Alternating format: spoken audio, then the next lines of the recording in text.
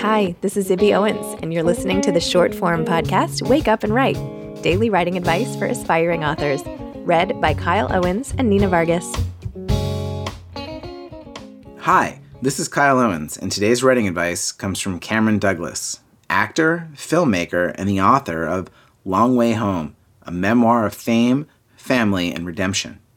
Here's what Cameron had to say.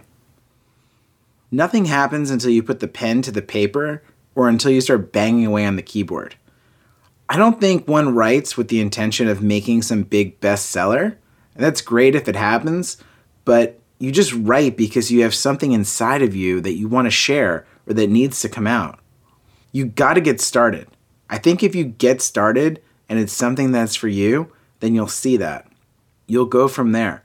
If you get started and you're like, no, this isn't for me, then you can move on to the next project. But you've got to get started. You've got to start somewhere.